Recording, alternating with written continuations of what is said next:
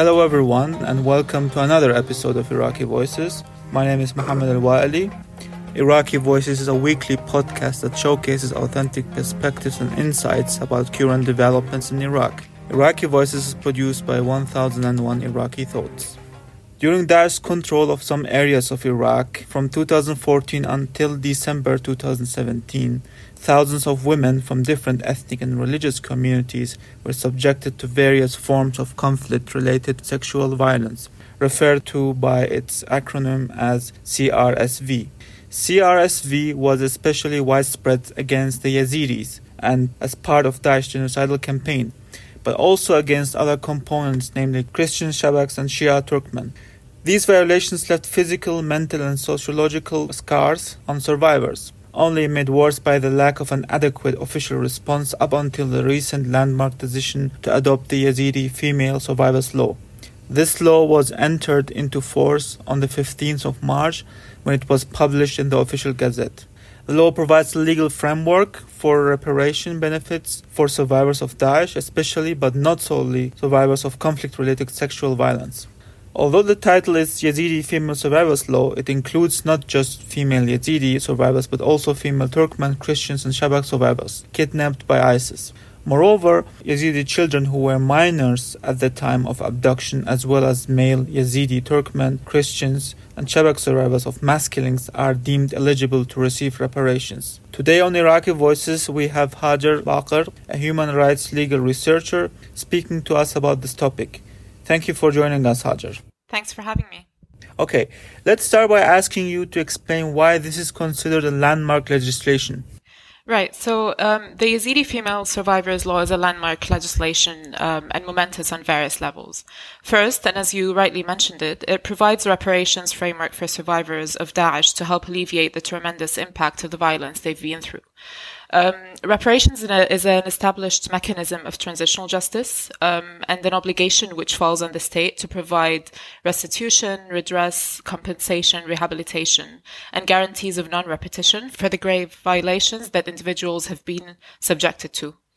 Providing a framework for reparations is crucial for survivors and the community. Reparations are an essential component in achieving justice for survivors of conflict-related sexual violence and atrocities, and is a signal of justice for victims and their families, and that their suffering was not in vain, and also helps to hold perpetrators accountable. The law helps empowering survivors, demanding justice and reparations, and it is inherently an act of resistance of Daesh's atrocities. Crimes of CRSV perpetrated by Daesh is acknowledged pursuant to this law, and the silence is broken, especially given the high level of stigma in our communities regarding sexual violence. Second, Survivors Law declares crimes perpetrated by ISIS against Yazidis, Christians, Shabaks, and Turkmen ethno-religious minorities to be genocide and crimes against humanity. The official recognition of severing of these communities constitutes a symbolic declaration, but also the basis for achieving justice for these groups. Also, August 3rd is declared as a national day to commemorate the genocide, and authorities shall undertake memorialization activities.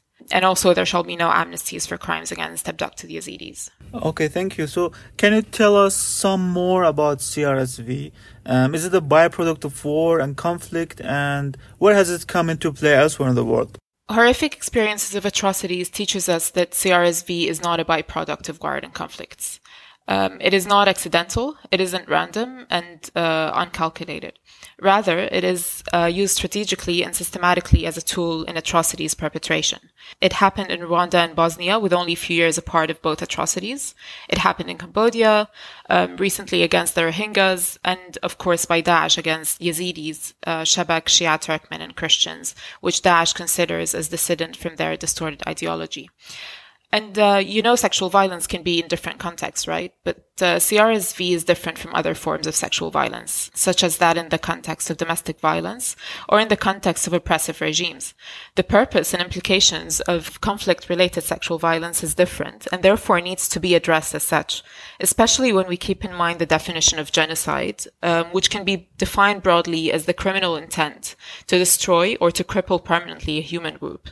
And CRSV and atrocities can aim at preventing future generations of whom they considered unwanted groups. It could be a tool for intimidation. instilling fear in individuals and communities. It could also be used to destroy their social fabric, changing their ethnic composition, or even ethnically cleansing groups. You mentioned that CRSV is a strategic tool of war. What official channels can be used to thwart or undo some of its intended purposes? Right. So there's the need for a genuine and vocal response from the state to officially acknowledge the occurrence of these crimes against its population. This is what we can call the name it while you shame it, right? We know that Daesh can be considered the most barbaric terrorist group we've witnessed, but military defeat is not enough. General prosecution and conviction is not enough. We need to correctly identify and name the crimes they have committed to be personally able to revert their intended purpose or their intended purpose of destroying those communities. So, for example, instead of just calling those as acts of terrorism, these should be correctly identified vocally as perpetration of CRSV, conflict-related sexual violence, perpetration of genocides, crimes against humanity, etc. Then, when this recognition is established, various official channels should address these atrocities accordingly, each according to its field, of course. And we may immediately think of legal and judicial channels. They're definitely crucial, but there is more. It's strategies on genocide prevention in the future. It's media raising awareness. It's education in schools and universities, service providers, political sensitivity to the affected communities, and others. All of this is needed to help revert the intended purpose of perpetrators of these crimes. Thanks. In addition to the Yazidi Survivors Law, what additional steps can the government of Iraq take to promote national reconciliation and transitional justice for survivors? Well, I think there's a sense of alienation more and more echoed by survivors and generally by minority groups who feel that the current mode of governance in Iraq undermines national minorities' role in political and social matters affecting them. It's time we promote a general sense of belonging and inclusiveness, pay more attention to inclusiveness and co-ownership in governance, streamlined through political, social, and administrative initiatives, as well as informal channels of participation beyond constitutional principles of coexistence. So many states in the international community have recognized the Yazidi genocide and focused on the Yazidis, but what can the international community do for Yazidis inside Iraq? I mean, Iraq's beauty is in its diversity, and losing a part of that diversity will have, of course, long-term consequences for the identity and social fabric of the country. And so, what are the ways in which justice can be delivered? Right, so it can be briefly summed up in listening to Yazidis themselves on what they have lost in their homeland. But having identified where the government of Iraq can take additional steps to promote transitional justice in Iraq, international community can play an important role in providing expertise in those areas, capacity building, and the provision of support and services, and helping a sustainable return to their homeland. There's the need for enduring administrative and political solutions in the areas of return. There is, of course, poor infrastructure and lack of access to many basic necessities. There is the need for economic support and job creation. And, of course, the complexities of security, internal, regional political tensions should be taken into consideration. Going back to the Yazidi Survivors Law, what does the law actually provide for? Okay, so in terms of benefit, the law explicitly provides that the survivors shall be granted a monthly salary, a residential plot of land with a real estate loan or free housing unit, medical and psychosocial care, priority at public employment, the right to return to study notwithstanding age conditions. The law also stipulates for the search of the missing, exhumation of mass graves, identification of remains and proper reburials.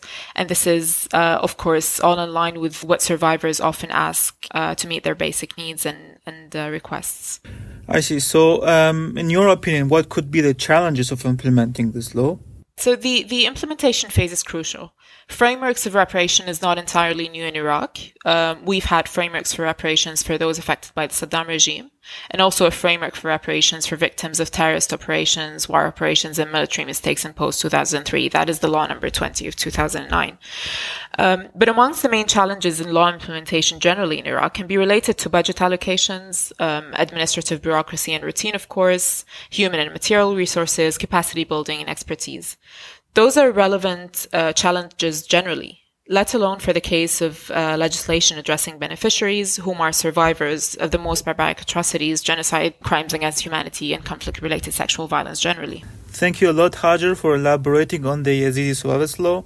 and let's hope that the Iraqi government and international community ensures its proper implementation. Looking forward to discuss new issues on Iraq in a new episode of Iraqi Voices. Thank you for listening, and don't forget to follow us on Apple Podcasts, Google Podcasts, and Spotify. Thank you.